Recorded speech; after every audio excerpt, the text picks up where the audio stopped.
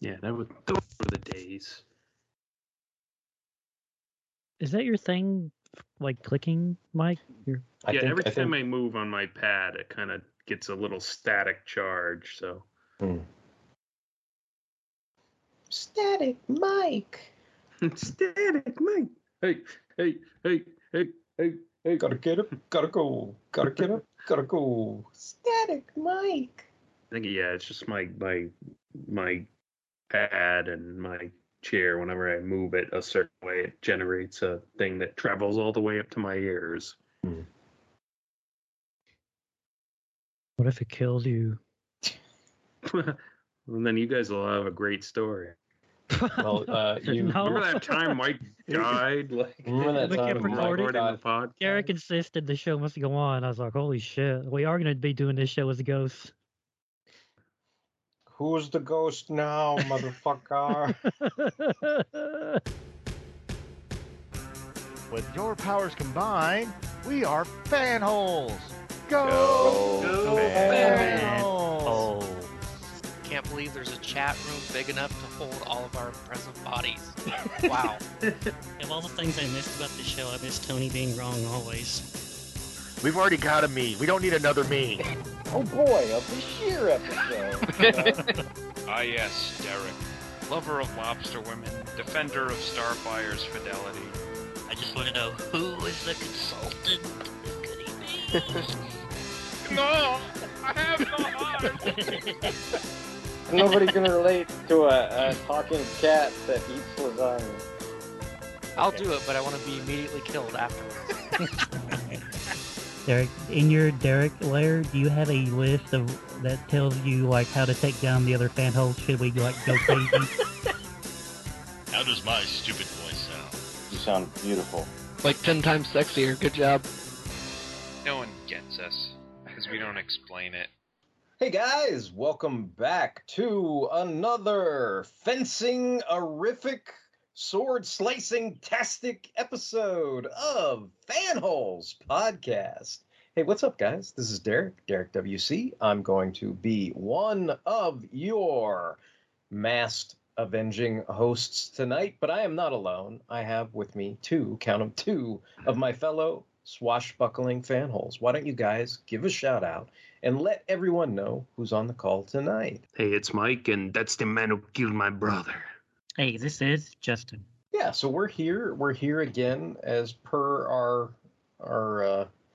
what is this? Per our as we like. I can't even think of what I was trying to say, but just basically we're here to do another anniversary show, as is our wont, I guess. And it is the 25th anniversary of The Mask of Zorro. And so we all decided we were going to get together and revisit this, I guess, classic film and talk about it. And again, we all kind of watched the film, I think, for preparation or rewatched it or whatever. I did virtually zero preparation for this other than watch the movie, and that's what Justin said he did too. So if anyone is not in the know, the succinct IMDb movie synopsis of The Mask of Zorro states: a young thief seeking revenge for his brother's death is trained by the once great aging Zorro, who is pursuing his own vengeance. So that's good enough. That's all we need, right? This movie came out in 1998. It was directed by Martin Campbell and features Antonio Banderas as the new Zorro, and has one of my favorite actors, Anthony Hopkins, as Don Diego de la Vega, the original Zorro. And it features, I don't know if it's the debut, but it's like the blockbuster debut of Catherine Zeta-Jones. It's like one of those movies that like put her on the map. It's probably when Michael Douglas was like, hey, I better marry this hottie while she's available or whatever, right? And again, I think this is going to be one of those things where I don't have a hell of a lot of notes, because I think this is a pretty good movie, right? Like I don't for me it's the complete opposite of what we talked about with X-Files.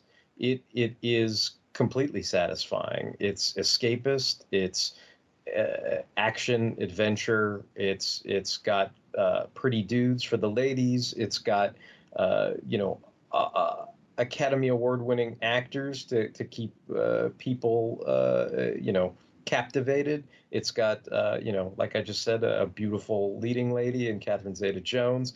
It's got villains you love to hate that you can't wait to see get smacked around and killed and all this other stuff. So I mean, I don't know. Just long story short, for me, it's something that that I think is rather entertaining and works very, very well. And I got lost in it. This time I watched it, and I think I think this is one of those movies where somebody like Paul Spataro would say it has inherent rewatchability, and that's why it's a good. You know what I mean? Like every time you watch it, you can become enveloped in the story and just lose yourself in the movie. And I think those kind of escapist films are I don't want to say they're a dying breed, but I feel like that there's I don't know.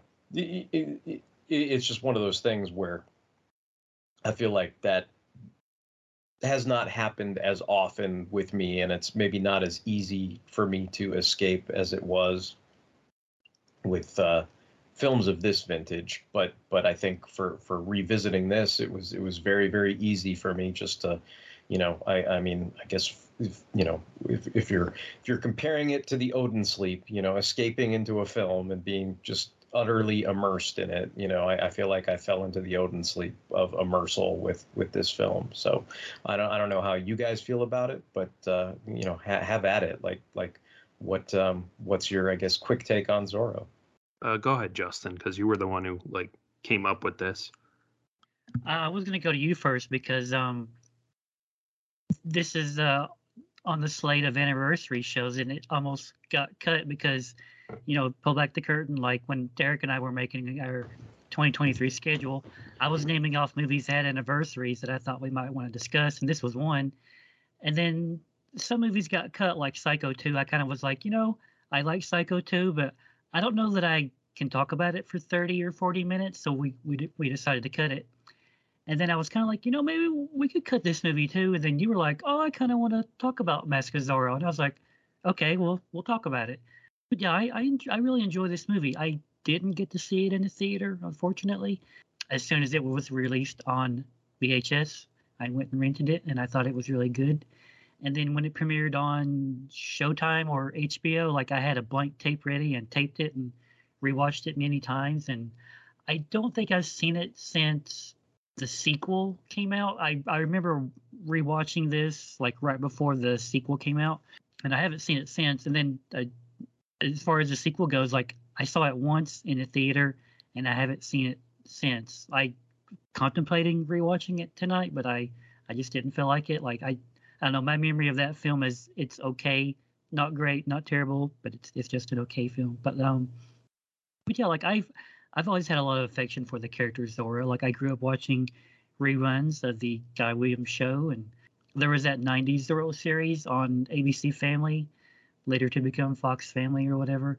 I remember watching that, so I have a lot of affection for the character, and it's a really solid action movie. I kind of like Derek. Like I had so much fun revisiting this, and I feel like anybody who is going to sit down and make like some action adventure movie, like, or a comic book movie, like you should sit them down and make them watch this and take notes, because like this is so much fun. There's not like 12 million jokes that are thrown at you within like 2 minutes. It's like whenever something funny happens, like it's funny, like you laugh or you go like, oh, that's funny, or you go like, oh, that's cute.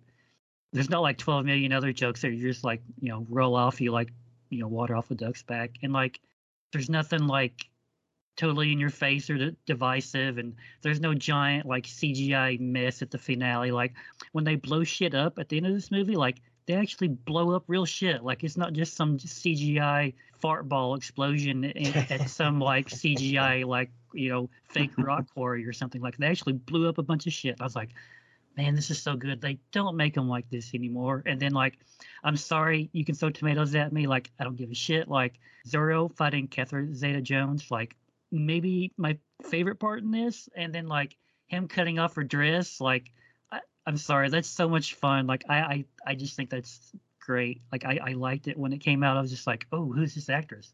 And then he cuts off her dress, and I was just like, okay, I like this movie. Like that's something that you would never see in the movie these days. Like I don't know, it's a fun movie. And then like the thing that I kept like reeling in the back of my mind because I haven't seen it in so long is like the villain, like Captain Love or whatever. I was like, that's Casper Van Dien. And I was like, no, it's not. That's Obi-Wan. And I was like, wait, it's not either of those guys. Like I swear this guy looks like if Ian McGregor and Casper Van Dien like did the fusion dance, you'd get this dude. But like this is the dude from Flash, right? He was like Yeah, I Reverse just Flash or something? realized it. Yeah. Like Yeah. Eobard, he's the Eobard Dawn, like the actual one, not the Yeah, season Harrison 1 dude? Wells one. Yeah, yeah. like he's the real Eobard Dawn. Yeah, like I man. just realized that this time I watched it. But the whole time I was like, this is Casper Van Dien. I was like, wait a minute. I don't think no. But I was like confusing myself and I was like, I'll look it up later. Don't worry about it. I worried about that for like 2 minutes or something, and I was like, "Ooh, the movie!" Like, I don't know, man, it's so cool. Like, even shit where like Anthony Hopkins, like his opening sequence where he's Zorro, like that's so cool. Like, when he's on Tornado and Tornado was like rearing up against the sunset, like that's such a great image. And then like when he's just doing cool stuff, like he's flicking out the candle with his whip, or he's just standing there like being kind of pithy and smoking a cigar. It's just like like the coolness factor is just rolling off of him, man, and you're just like drinking it in. It's just like whatever he's got, like the it factor, the suave, like dude's got it. Like I know I keep saying it, but like the movie is so much fun, and I had so much fun like revisiting it.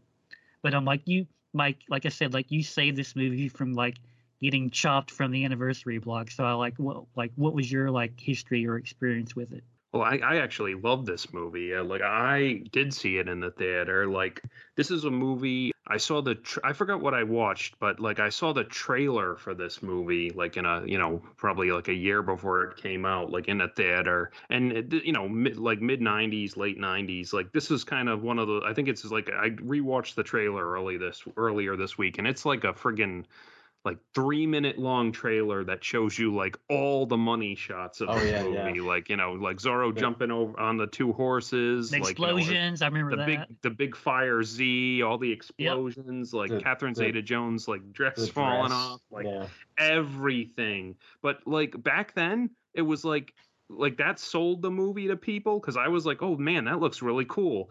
And even after watching the movie, I feel like I wasn't like spoiled or anything, because they show you all the money shots, but like it all is earned when you watch the actual movie. It's not like, even if you had seen those before, you're like, oh man, when's this gonna happen, or when's that gonna happen? Like, and it's like I really do have a lot of nostalgic fondness for this movie, because I did see, like I said, I did see it in theaters. Like I think my aunt and uncle took me and my cousins to go see it, and like after we saw it, we were all like, "Oh man, that was super awesome!" And like, yeah, I used to watch like the Family I think it was like Family Channel or something, where that live action Zorro show.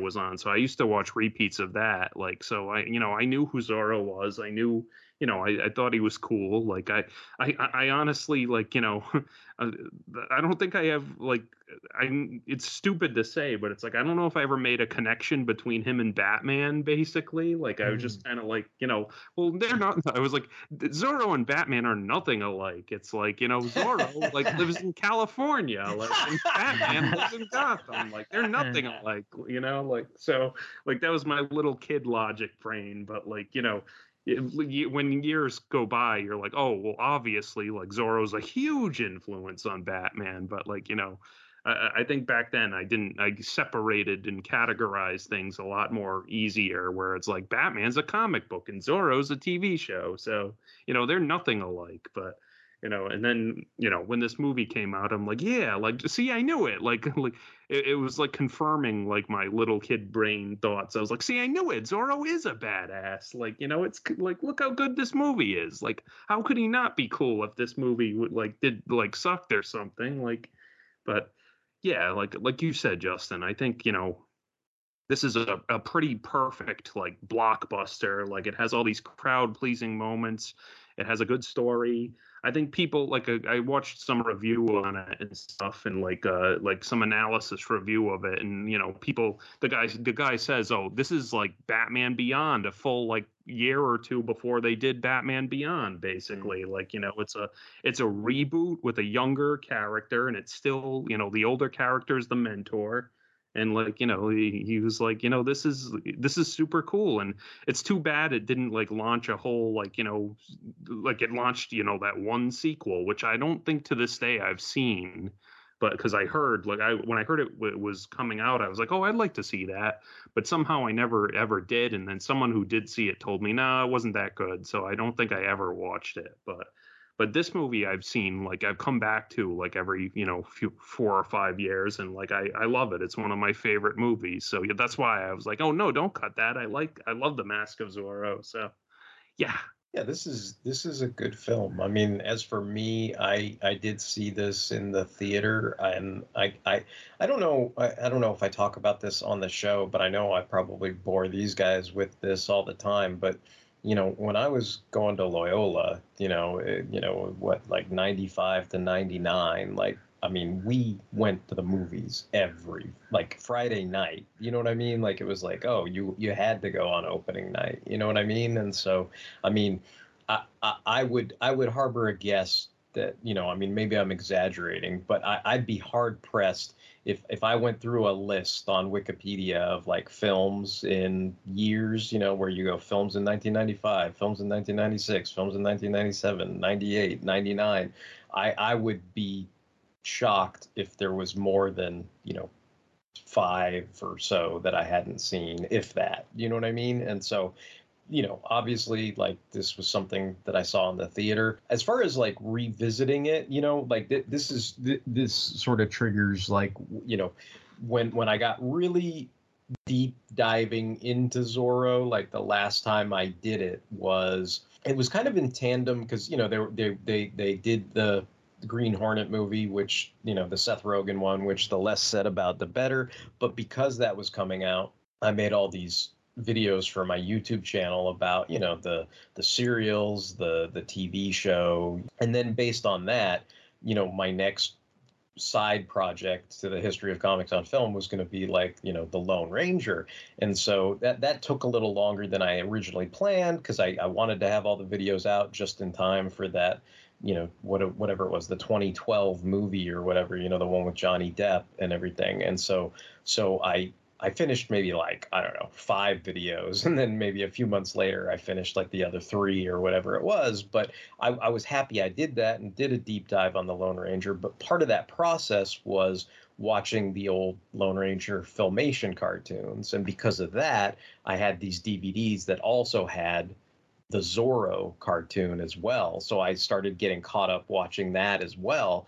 And I think because of that sort of triggered a, hey, you know what? I don't know if I'll ever do this or not, but at the time I was kind of like, you know what? This is fun too. And let me, I don't know, amp up my collection or whatever. I was at that point, I did the deep dive where, I was like, oh, let me get the Tyrone Power movie. Let me get the old Disney tins, with the TV show. Like, let me get what you guys were talking about, the Family Channel stuff. And, I already had, because I was already doing the Lone Ranger stuff, I already had the Filmation cartoon. And I started doing a deep dive on all that stuff. And then at that point, I ended up buying Mask of Zorro on Blu-ray and The Legend of Zorro on Blu-ray. I will say that was the first time I'd ever watched The Legend of Zorro, and I don't really recall very much of that watching, other than I did not like it as much as, you know what I mean? Like, I was not as impressed with the sequel as I was with this first installment. I almost kind of feel like it's a complete story, like the way it ends, like it, doesn't need to have more to it. But, that just might be my personal preference or whatever. But, again, this, for me, this movie itself, I again, I don't have a lot of notes on it. I mean, there's things to discuss though, I guess. I mean, like for me, like, obviously, like I have a great appreciation for Anthony Hopkins, like, and I think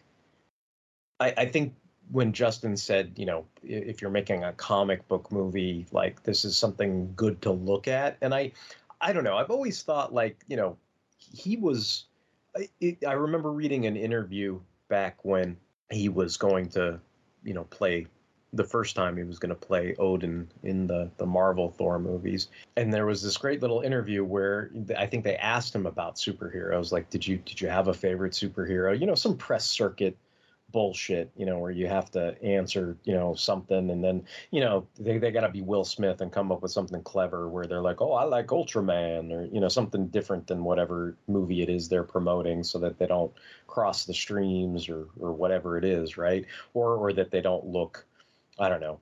To me, I feel like there might be, at that point in time, before Marvel got really popular, or before any comic book movies got popular, I feel like that would have been a faux pas to say like even Anthony Hopkins' answer was calculated, I think, in his interview, but it wasn't so calculated that I didn't think he appreciated the genre or whatever, or understood it, and so to me, like, sometimes I would think, and I guess what I mean by that is, there was that stigma of if you were cast in a Star Trek movie, you're not supposed to be like, oh, dude, I was a huge fan of Star Trek. I'm a Trekkie. This is the greatest crap ever to be in this movie. Like, you're actually supposed to downplay it and be like, oh, I've never watched Star Trek, but I hope this is going to be like really great or whatever, right?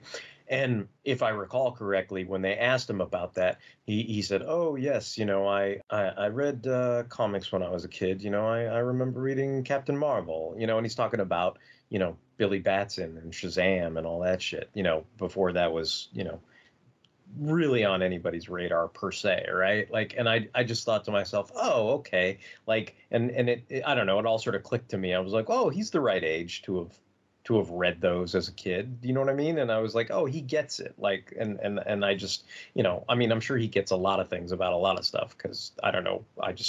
I have a lot of respect for him. But the other thing that I think he got off on too was, I mean, this is somebody who was,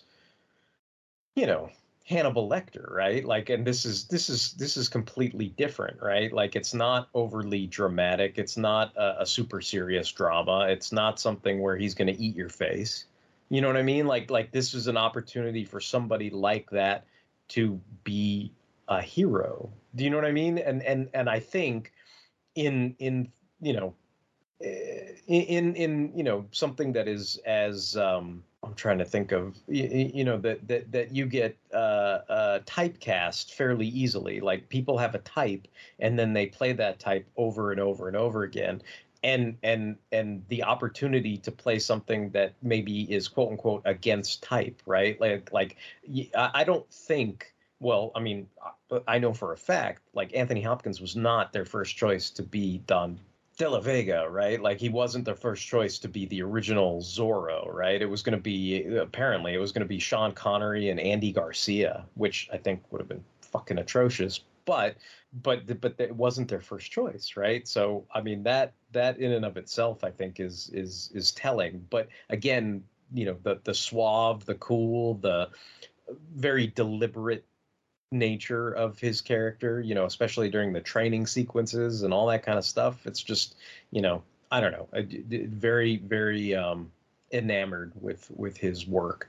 I guess the other thing that I dwelled on in this is, and it's funny coming from me, because I do tend to like films that take things seriously. I don't tend to like films that, and I think Justin briefly touched on this, stuff where it's a joke a mile a minute, and it's a joke to be, sort of force inserted. And I think what Justin was getting at was that the jokes in this, the humor in this is a bit more organic and not forced, or not hitting you over the head with it or anything. It's not overly calculated and overly, I don't know. It's just it's not used with abandon. It's used with deliberation. Where were the screaming goats? Where were the screaming goats in this? I mean, if only Tornado could scream like a fucking moron, then this movie would have been 1,000 times better, right? But anyway, that aside, right? Again, I was engaged, enamored. I was able to lose myself in this movie, but the thing that I did notice was the violence in this movie, and I say that sort of half jokingly or maybe with quotations, the quote unquote violence or whatever. And I guess there's that part of it of, oh well, it's designed to have mass appeal, right? It's designed so that the ladies that all think Antonio Banderas is a attractive leading man, the lady audience can all go to see him. The male audience can all go and see Catherine Zeta-Jones. The I don't know, aristocracy audience, the hoity-toity audience, the audience like me that thinks Anthony Hopkins is like an Academy Award-winning actor and I want to watch his stunning performance or whatever, you can tap that audience. The audience that all they want to see is explosions. There's plenty of those in this film, right? Like so the ones that just want to watch sword fighting and gunfights and all that other stuff, right? Or the people that want to watch the dance number and everything when Zeta-Jones and Banderas are doing the dance in the middle of the party or whatever, right? And so it's mass appeal. But it doesn't. It's not. I don't know. It doesn't insult your intelligence. It's mass appeal, but not lowest common denominator mass appeal. Okay. And that's the distinction. And I guess what I was trying to get to was in terms of the violence, as someone who is like, oh, I like my movies to be serious or whatever, right? Like there is an aspect that the violence is with like maybe one or two key exceptions, and it's for plot and story purpose, which maybe emphasizes the importance of that particular violence. But like with the exceptions of his brother's death, right?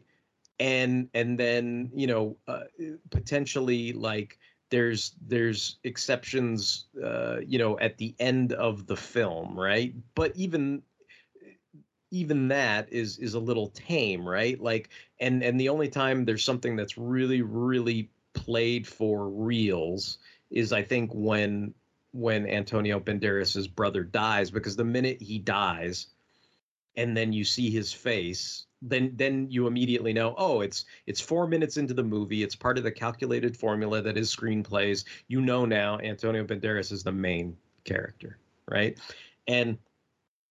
And because of the weight of the seriousness of how his brother dies, as opposed to most everybody else, right? Whereas if you look at, say, the fight sequences, the big giant lurch-looking dude who gets into the, and the whole, the army of men when he has his first outing as Zorro and he doesn't quite have the real outfit, and it's kind of like a makeshift Zorro outfit that he creates for himself and goes out and everything. You have the whole thing where they dogpile on him like freaking, a Warner Brothers cartoon. And then he's coming out the bottom of the dog pile like freaking Bugs Bunny or some shit. Right. And like that, like, I could see the hypocrisy in if I yell and scream about some goofy Marvel moment that was like that, but I say this movie is a classic and great. Or the whole, he takes the two cannonballs and like slams them into the lurch dude and he spits out his teeth, right?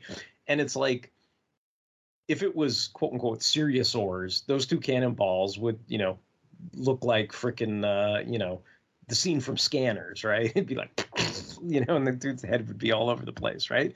It'd be like, something from Watchmen, where the guy's blood splatters all over the place. But one, it's a PG-13 movie, and two, I feel like this is like, and I guess I'm going to keep coming back to this, unfortunately, but this is a pre-9/11 movie. Do you know what I mean? Like, it's okay for him it's okay for the butt of the joke to be that he blew up the fuck out of that villa in that first outing. Do you know what I mean? And no one got hurt. You know what I mean? Like it was this this kind of, oh boy, we're doing a Jerry Bruckheimer explosion, but there's no realistic fallout from that, and that's just something that's from a completely different time and era, and what Justin said, they don't make them like this anymore. I mean, part of that is the culture and the psychology of how things have changed, and also part of it is, I guess, from my perspective, some of this stuff is just not as good anymore, so I mean, it's a combination of things, but for me, I just those were my two key, I don't know, discussion points or takeaways from this. Some of those scenes like remind me of, I don't know, like Indiana Jones. Like sometimes Indiana Jones is super serious, and sometimes you have a fight that's like kind of played for laughs. Like when Indy just shoots the guy he wants to duel him, like, and then Zorro hitting the guy with the cannonballs, like that makes me laugh. Right, that feels like something from like an Indiana Jones movie where it's like, okay, you're not taking this part seriously, but like this other part, like where they're fighting to the death, like you take that seriously. It's just, it's a shift in tone, but it's not like Whiplash shift in tone where you're like, oh my gosh, this movie broke my neck. Like, calm down. It's no, you gotta feel it and ease into it. You're like, okay, I'm going with this. Yeah, and I think I like the review I watched earlier, the analysis of this movie. They were like, oh, and of course at the end you have the the guy called it like the double vengeance overkill death of both villains or whatever. It's like, not only does I miss that so much. Not only does Captain Love get impaled, but then Raphael gets dragged down a shaft with his gold, and it crushes both of them basically, and they fall to their deaths. What is it? That's something, again, I agree with Justin. They don't make movies like this anymore. When's the last? Is that not they came up with a clever? I used to hate movies to the degree where I would get mad because to me it seemed like the go-to in movies was to replicate the Emperor's quote unquote death. I hate that I have to quote it now, but back in the day it was a real death, god damn it. But anyway, the quote unquote Emperor's death in Return of the Jedi, where he falls into the shaft, and then to me it seemed like that was the go-to. It's like Alan Rickman in Die Hard does the same shit. It's like, what do you need to do? Oh, kick the motherfucker off a building. Do you know what I mean? That's basically that's the worst thing you can do to the nasty bad guy or whatever. And in this, it's like, okay, yeah, he's pulled off a mountain, but look at how clever that is. The guy's tied to the wheelbarrow of the gold he was trying to buy the country with, and then the other stupid fucking asshole, he fucking screams like a little girl when the fucking thing falls. I mean, is that not just sweet fucking justice? I'm just kind of that. It's so, that's why I said this is kind of antithetical to what I was talking about with the X-Files, because it's so satisfactory. Do you know what I mean? It's just it's like, oh, I am so satisfied after, you know what I mean? And after Zorro stabs him too, he takes his mask off, he's see, motherfucker, it was me, and then that happens. That it's yeah, like you said, super satisfying, super comeuppance, the double overkill vengeance.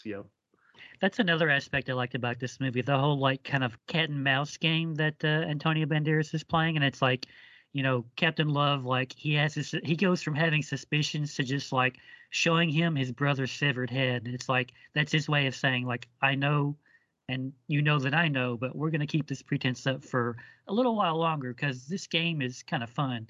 And it's just, as part of the audience, it's I just eat that up, man. That's another thing that's just something else I miss about movies is not hitting you over the head with stuff like that. See, he knows, and he knows that he knows, and we're gonna hit you over the head with it. No, it's just it's played really subtle. They have it's they have a verbal sparring, and then they get to actual sword sparring. I love stuff like that, man.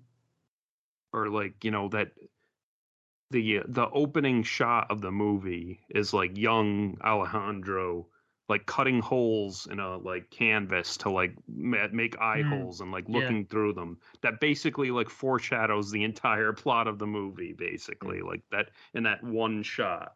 It's so like good and subtle and like simple almost, like, but it works. Like, well, even that opening moment, like where it has the battle between, you know, it's Anthony Hopkins as Zorro, and he's dashing through the city and saving people and putting the little Z on what's his face's neck and all that other stuff.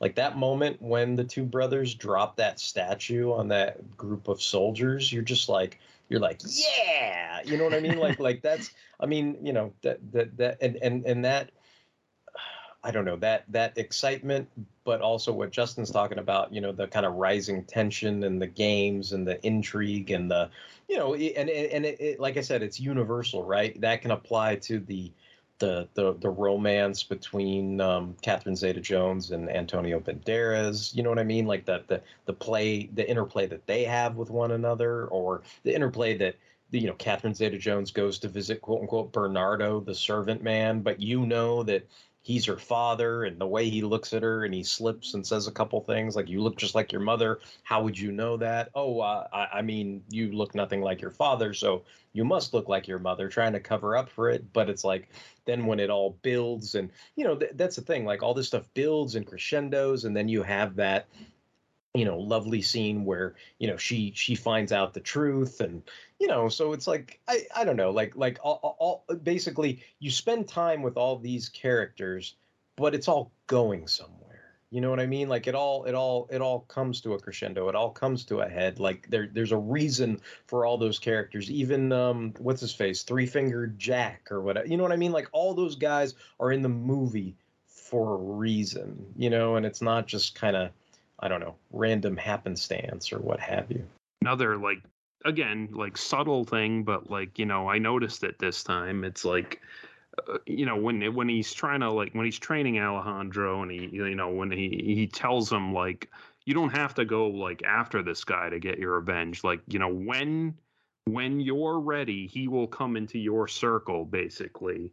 And, you know, when he's finally got the proper Zorro costume and whatever, like, you know, he has that big fight scene where he fights all the guys and he jumps up on a table, and what do you call, Captain Love jumps up on the table with him to fight him, and like the table's a circle, like, so it's like literally what he said, but it's very subtle, and it's like, you know, it's just something you could like take notice of and be like, oh, you know, see, like, and you don't have to bang people over the head with it too. It's just something that, like, you know, the flow and the magic of the movie, basically. Did you guys know that Image Comics made a comic book adaptation of The Mask of Zorro? No.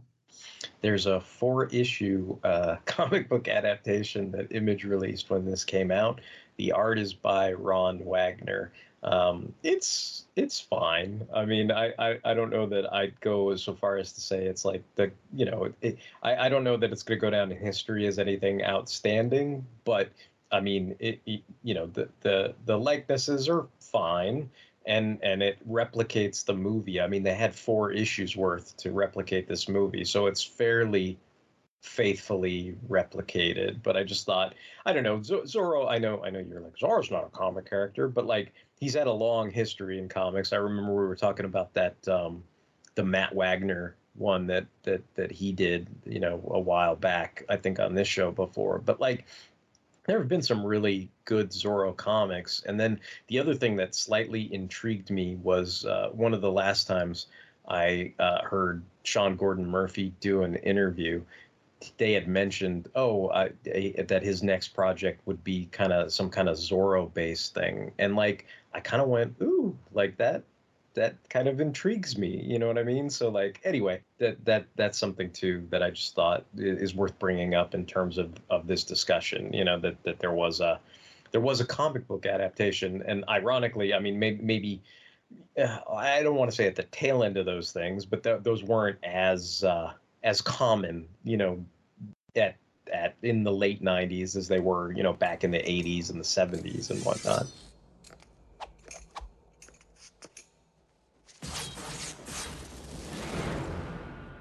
is a saying, a very old saying. When the pupil is ready, the master will appear.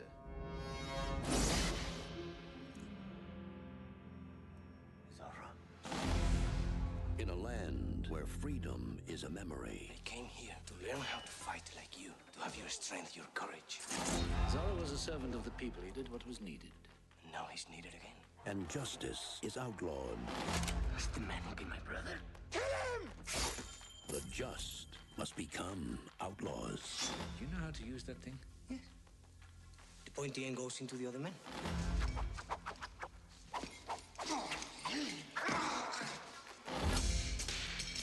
This is going to take a lot of work. 1, 5, 3. If you want to kill this man, I can help you, and I can teach you how to move, how to think, how to take your revenge with honor.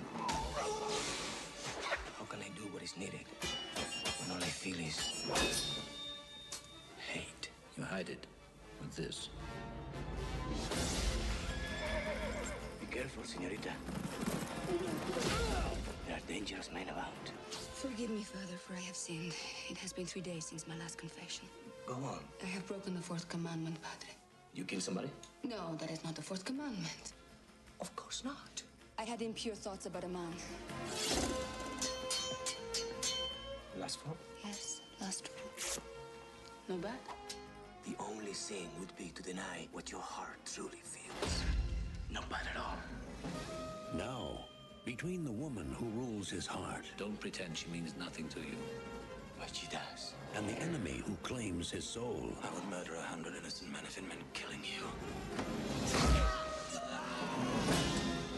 Lies the battle. Montero has some plans for California. The time has come to claim what always should have been ours. For the destiny of a nation.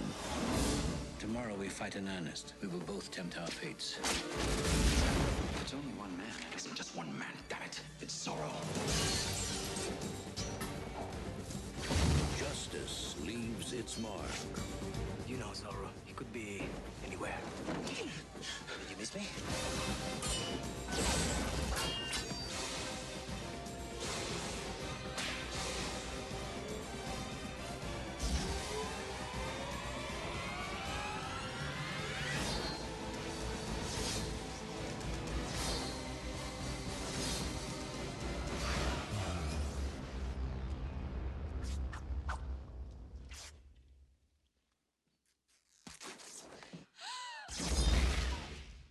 Mike, apparently the trailer for this was attached to Godzilla. Like, did you see that Godzilla movie in the theater? That must have been what it was. Yeah, I remember seeing the trailer too, and I was just looking it up, and I was like, yep, that's where I saw it. Yeah, because I did see that Godzilla in theaters too. Yep. I feel like I have more of a distinct memory of what theater I was in when I saw that movie because of how profoundly disappointed I was after I left the theater. but yeah, I mean, this film I think I was pretty pleased with, so I'm not 100% sure. I don't know, like I might have seen this in Westwood. That's my vague recollection, but I don't remember for sure. But yeah, I remember, I think my cousins got this on VHS, so like, I went over there and we watched it again, and like, yeah, like I don't think aside from the, when I just rewatched it to refamiliarize myself with it this week, like I've probably only seen it like, a handful of times total. I mean, it was on TV a couple times, so I probably like tuned in and watched chunks of it, but yeah, like it's a movie I really enjoy like revisiting every few years. And yeah, like I said, this is like low key one of my like it's in the top 100 basically. So, I mean, it's funny. I don't know that I'd ever consider it in like a top list of things, but it is very, very good, like, and I feel like the caliber, right? Because it's like, I mean, you go far enough, everybody's going to have like run into a stinker, right? But you're talking about, the same guy who did Casino Royale and GoldenEye, right? Like, so it's like, to me, like, I mean, I don't know how other people feel about those movies, but to me, like, you say those and I feel like, oh, those are damn good James Bond movies too, right? Like, so it's like, of course, the guy who directed those would make a damn good, Zorro movie. And then the only problem with that little train of thought is you go far enough and then you get the 2011 Green Lantern, with Ryan Reynolds, and then you go, oh, that didn't work out so well for that. But I mean, for the most part, the overall pedigree is very, very good with this movie. Captain Love should have been like, it was me, Alejandro. I was the one who put your brother's head in the jar. Justin, speaking of love, like I guess that like it's like Antonio Banderas' character's brother and Love are based on historical figures, but obviously the movie takes, extremely great liberties with them or whatever, but they are based on, I guess, the one was supposed to be the Robin Hood of Mexico, and then Love was, a real, I guess, I don't know, California, soldier who supposedly rode with the Texas Rangers at some point, and really did preserve his head and hand at some point to, I guess, prove that he actually, I don't know. It sounded like there was lots of, I don't know. The way they describe it is they say, oh, he allegedly killed the Mexican Robin Hood. So I think there was some, to me, it sounded like a whole Billy the Kid, Pat Garrett thing. Like, did he really shoot him? Like, is it a really for reals like thing or whatever? Or did he just shoot somebody and say it was the guy, right? Like I think that was part of it. But supposedly that's why the head and the hand were in the jar. But of course, he didn't die screaming like a little girl because gold fell on him or what. You know what I mean? Like that's not the real history of it or whatever. But yeah. That's interesting. This is a period of history I'm not very well read on this period. Like I've read quite a bit about the Battle of the Alamo, and I've read a little bit about the Mexican-American War. But like, I think Love was supposed to have he was supposed to have been in the he was a soldier in the Mexican and American War. One other thing I really like about this movie, and I feel like it's something that's lost, like, with this age of movies or whatever, but I like the, like, sort of like James Bond, like Zorro, like, against a, like, back, like a shadowy Zorro doing the Z at the beginning and the end of the movie. Like, it's like a James Bond, like, title card, like bullet to the audience or whatever. Like, I feel like they don't do stuff like that anymore. It's like, they don't take time to, like, make it look cool. Like, I guess, have them do a cool pose or, and like, because I guess people like audiences nowadays are too like embittered where they're like, that's not realistic. Like, what's that? Like, so. Yeah. Or maybe, it's kind of like when we were kids growing up, there was, possibly that stigma against watching things in black and white. And to me, it's not black and white, but I could see how a generation that's, 2 or 3 generations removed from us don't understand those type of things. It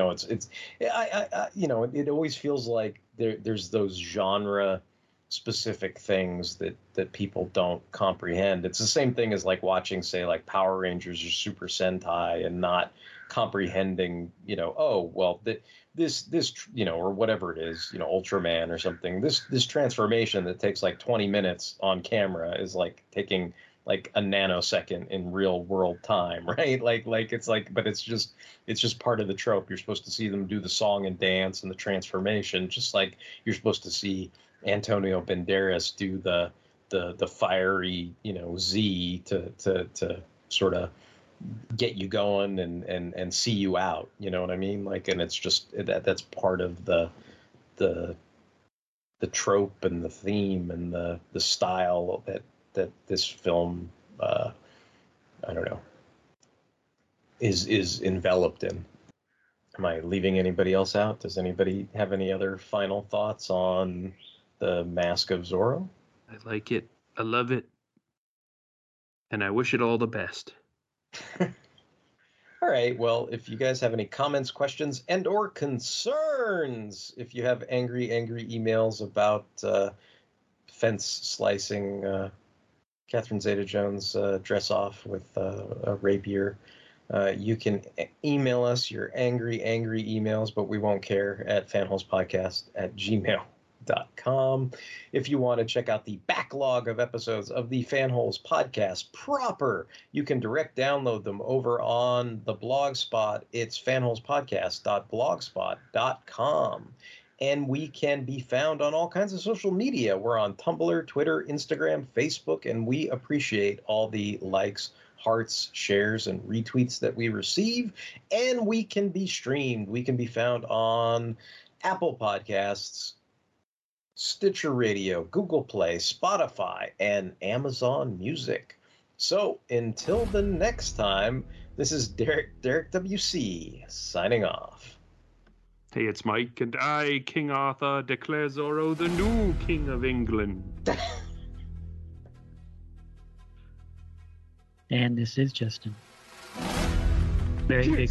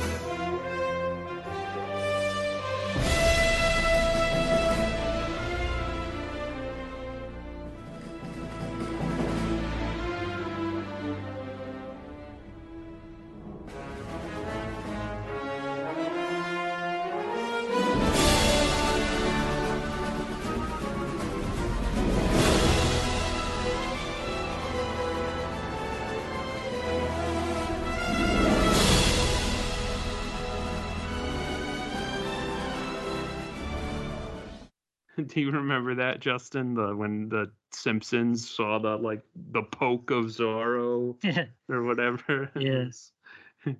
It's like he saves King Arthur from being assassinated, and he's like, He's just complaining, yeah. Yeah, this has no historical accuracy. Yeah. Like, I read Dark Knight Returns when I was like 8 or 9 years old. Like, you have to know that Bruce Wayne watched the Mark of Zorro before his parents died or whatever, right? It also makes me think of home movies, Derek, like King Arthur and Robin Hood.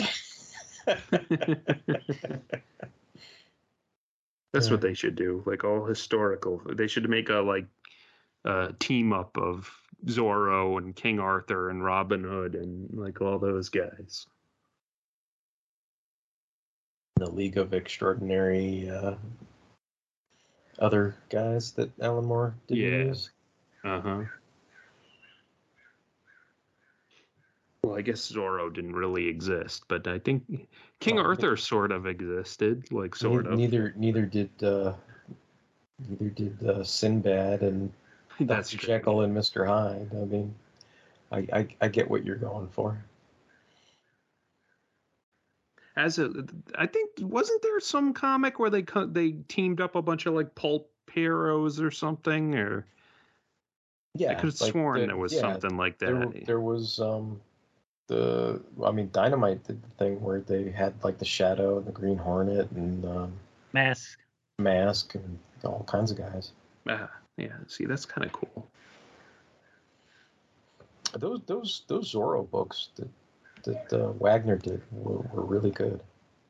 I, King Arthur, declare Robin Hood to be my best friend forever.